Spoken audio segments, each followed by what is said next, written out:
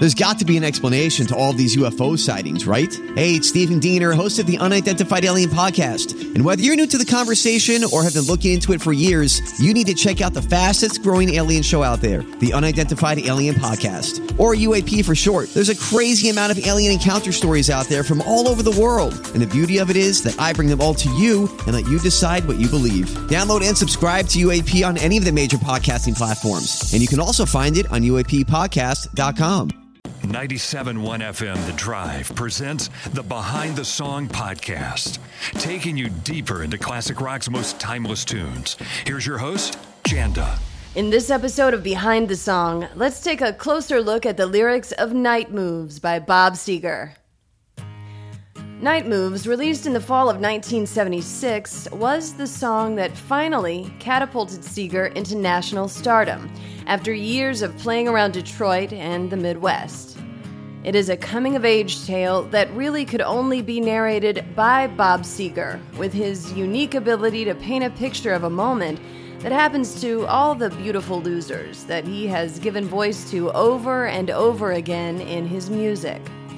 It's also based on a true story that happened to him at the end of one long summer. I'll get to that, but first, let's take a look at Seger's roots. Born in Detroit, he moved with his family to Ann Arbor when he was 5. His dad worked for the Ford Motor Company and also played musical instruments at home, which is where Bob picked up the itch to play. His parents were often embroiled in arguments with one another, though, and in 1956, when Bob was just 10, his dad took off and moved to California, abandoning the family and leaving Bob, his older brother George, and their mother to fend for themselves. Their existence as a comfortable, middle-class family was over, and the rest of Seger's childhood was marked by financial struggles as his mother worked to put food on the table. Seger started playing in bands around Detroit in the early 60s when he was just a teenager, palling around with other local musicians like Glenn Frey, who was, of course, later a founding member of the Eagles.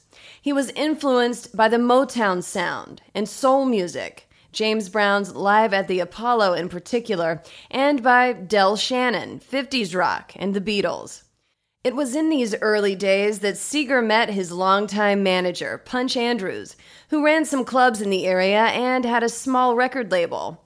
He went through the 60s and early 70s in various bands and had an early hit in the late 60s with the song Ramblin' Gamblin' Man, but even that didn't give him long-lasting success outside of the Midwest.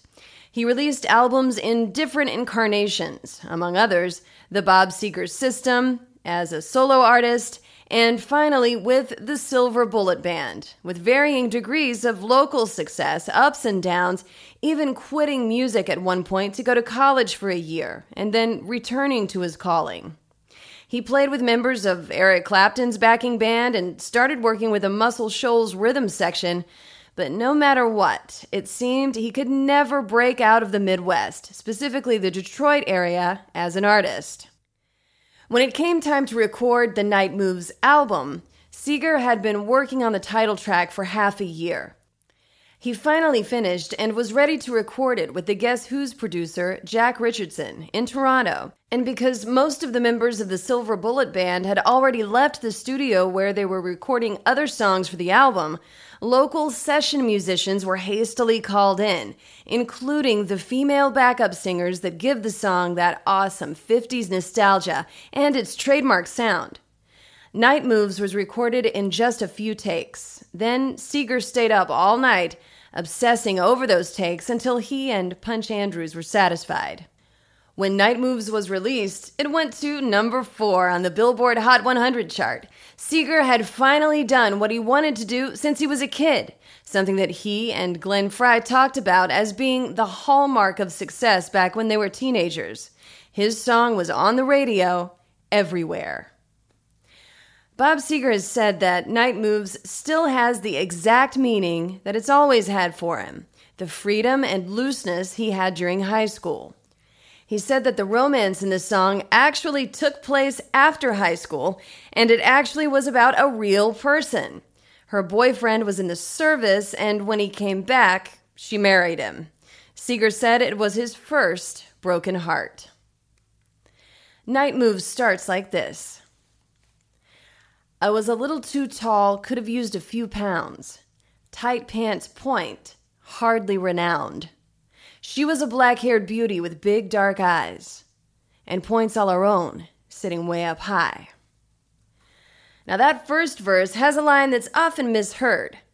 Tight pants point, hardly renowned, is often thought to be tight pants point, hollering out, which still kind of works, but what he meant by hardly renowned is that he was just a scruffy kid, without anything to distinguish himself. The song goes on. Out past the cornfields where the woods got heavy, out in the back seat of my '60s Chevy. Working on mysteries without any clues. Working on our night moves. Trying to make some front page drive-in news. Working on our night moves in the sweet summertime. It had to be a '60s Chevy to drive home the nostalgia, especially when the song came out in 1976. A '60s Chevy was probably the exact car that many of Seger's fans were driving around in with their girlfriends as teenagers. He sings, "We weren't in love, oh no, far from it. We weren't searching for some pie-in-the-sky summit. We were just young and restless and bored, living by the sword. And we'd steal away every chance we could, to the back room, to the alley, or the trusty woods. I used her, she used me, but neither one cared. We were getting our share." And that part of the song is important, part of what makes it so quintessentially Seger. I used her, she used me, but neither one cared. We were getting our share. This isn't some sugary love story here, all painted up and sparkly. This is real talk. Two teenagers doing what teenagers do, and knowing that their relationship would likely end. The song goes on. Working on our night moves, trying to lose the awkward teenage blues. Working on our night moves, and it was summertime. Sweet summertime. And oh, the wonder, I felt the lightning and waited on the thunder.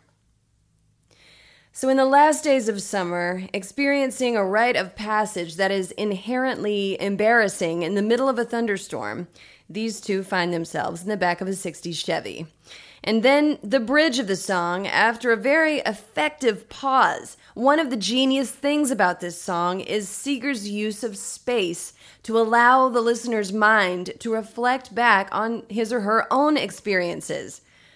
And then Seger's gritty, soulful voice, again, after that pause, almost like the voice you hear in your own head when you wake up in the middle of the night and suddenly have a bittersweet memory come rushing back to you.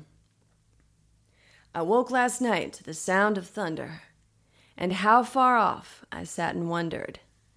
I started humming a song from 1962. Ain't it funny how the night moves when you just don't seem to have as much to lose? It's strange how the night moves with autumn closing in. And then the song builds up again, with Seger joined by the backing vocals of the female singers harmonizing the words "night moves," punctuating his lines about remembering that night and his lost love. And Seger ends the song, I remember. Night Moves was Seger's 9th studio album.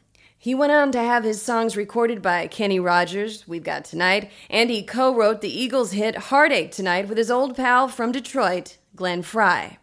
And we all know old-time rock and roll, made famous by the movie Risky Business, and of course Shakedown from Beverly Hills Cop 2, so he had quite a run. But it took him almost a decade of touring and releasing music to really reach the charting success that he came to enjoy after Night Moves. And there's something so Midwestern about that, sticking to your guns and keeping it something even when it seems too hard to do. He is the voice of the blue-collar man, a beer and a pack of cigarettes at the end of a long day working at the plant, talking baseball or football and cars with a friend at the bar to pass the time and escape from the rough edges of reality, the long hours of labor, the faucet that drips in the kitchen sink, the paycheck that's always a little bit too short at the beginning of the week or when the rent or the mortgage comes due. In the memory of when the world was newer, fresher. The memory of your teenage love with a girl or boy who was probably as ill-fated to live as hard as you were, and how you both wrestled with that impending adulthood like you wrestled with each other's buttons in the back of a '60s Chevy, making moves in the night before the dawn of the next day's reality came knocking. Bob Seger was 30 when he recorded the song, saying goodbye reluctantly to his younger years, like we all do.